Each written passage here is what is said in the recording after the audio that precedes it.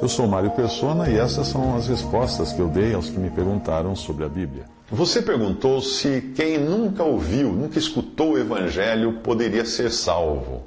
Bem, essa é uma pergunta universal, né? Todos fazem essa pergunta. E a melhor maneira de lidar com esta questão é afirmar algumas verdades nas quais as Escrituras, a Bíblia, são muito francas. As Escrituras, a palavra de Deus é muito franca. A Bíblia é muito clara quando diz que ninguém pode ir ao Pai senão através de Jesus Cristo. Portanto, quando Jesus disse, ninguém vem ao Pai senão por mim, em João 14, versículo 6, ou isso é verdade ou isso é mentira. Se você crê que Jesus disse a verdade, então ninguém vai ao Pai a não ser através de Jesus. A única base para o perdão do pecado e a vida eterna é o caminho feito por Jesus. Que caminho que foi feito por Jesus? Não seguiu o seu exemplo, mas aquele que o levou até a cruz, e na cruz ele morreu por muitos ali, levando os pecados de muitos, morreu por todos, levando os pecados de muitos, derramou seu sangue, e ele é o Cordeiro que tira o pecado do mundo. Então não tem como se aproximar de Deus a não ser pelo sacrifício de Cristo na cruz. Muitas pessoas pensam que isso implica na condenação automática daqueles que nunca ouviram falar de Jesus. Contudo, nós não sabemos com certeza se este é o caso. Uma coisa nós sabemos com certeza: só se vai a Deus Pai através de Jesus. Só se pode ser salvo pelo sacrifício de Cristo na cruz. Agora, quem nunca ouviu, a Bíblia não fala.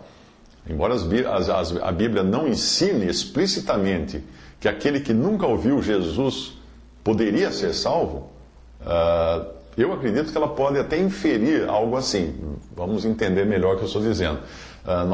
Eu creio que toda pessoa terá uma oportunidade para crer, para se arrepender, e que Deus não irá excluir ninguém por ter nascido num lugar errado, numa época errada. Jesus disse o seguinte: se alguém quiser fazer a vontade dele, conhecerá a respeito da doutrina, se ela é de Deus ou se eu falo por mim mesmo. Isso em João 7,17. A Bíblia também revela que ninguém tem qualquer desculpa. Por quê? Porquanto o que de Deus se pode conhecer é manifesto entre eles. E aqui ele está falando dos gentios em geral. Porque Deus lhes manifestou. Porque os atributos invisíveis de Deus, assim o seu eterno poder, como também a sua própria divindade, claramente se reconhecem desde o princípio do mundo, sendo percebidos por meio das coisas que foram criadas. Tais homens são, por isso, indesculpáveis. Romanos 1, 19 a 20. Ele está falando dos gentios em geral. Que, embora não tivessem contato com Deus, mas eles tinham contato sim. Eles tinham contato sim com a manifestação que Deus deu de si mesmo através da criação, porque os atributos invisíveis de Deus, assim o seu eterno poder como também a sua própria divindade, claramente se reconhecem desde o princípio do mundo, sendo percebidos por meio das coisas que foram criadas. Tais homens são por isso indesculpáveis, fala Paulo. É uma realidade que toda a humanidade pode dizer sim que existe um Criador, porque a sua criação, a criação desse Criador, testifica por ele.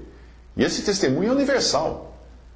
Embora as pessoas tenham informações suficientes de que Deus existe, elas voluntariamente ignoram as coisas de Deus porque os seus corações são maus. A Bíblia ensina que o incrédulo detém a verdade pela injustiça, Romanos 1,18. E além disso, as Escrituras dizem que o homem não está buscando a Deus, mas está fugindo dele. Em Romanos 3,11, Paulo fala, não há quem busque a Deus. Então essa é a condição natural do homem, ele não busca a Deus. Naturalmente ele não busca a Deus. Portanto, não é um caso de Deus não querer levar a sua palavra a alguém que esteja procurando desesperadamente pela verdade. Mas nós sabemos também que é da vontade de Deus que nenhum pereça. Essa é uma passagem de 2 Pedro 3,9. Que nenhum pereça, senão que todos cheguem ao arrependimento. Essa é a vontade de Deus. Isso mostra que Deus também cuida daquelas pessoas que não ouviram o evangelho. Ele demonstrou isso enviando o seu Filho para morrer no nosso lugar. Mas Deus prova o seu amor para conosco pelo fato de ter Cristo morrido por nós, sendo nós ainda pecadores. Romanos 5,8. A Bíblia ensina que Deus julgará o mundo justamente, porquanto estabeleceu um dia em que há de julgar o mundo com justiça. Atos 17:31. Isso significa que quando todos os fatos estiverem postos, o nome de Deus será justificado e ninguém estará capacitado a acusá-lo de infidelidade. Ninguém vai poder dizer naquele dia, Deus foi injusto comigo. Não.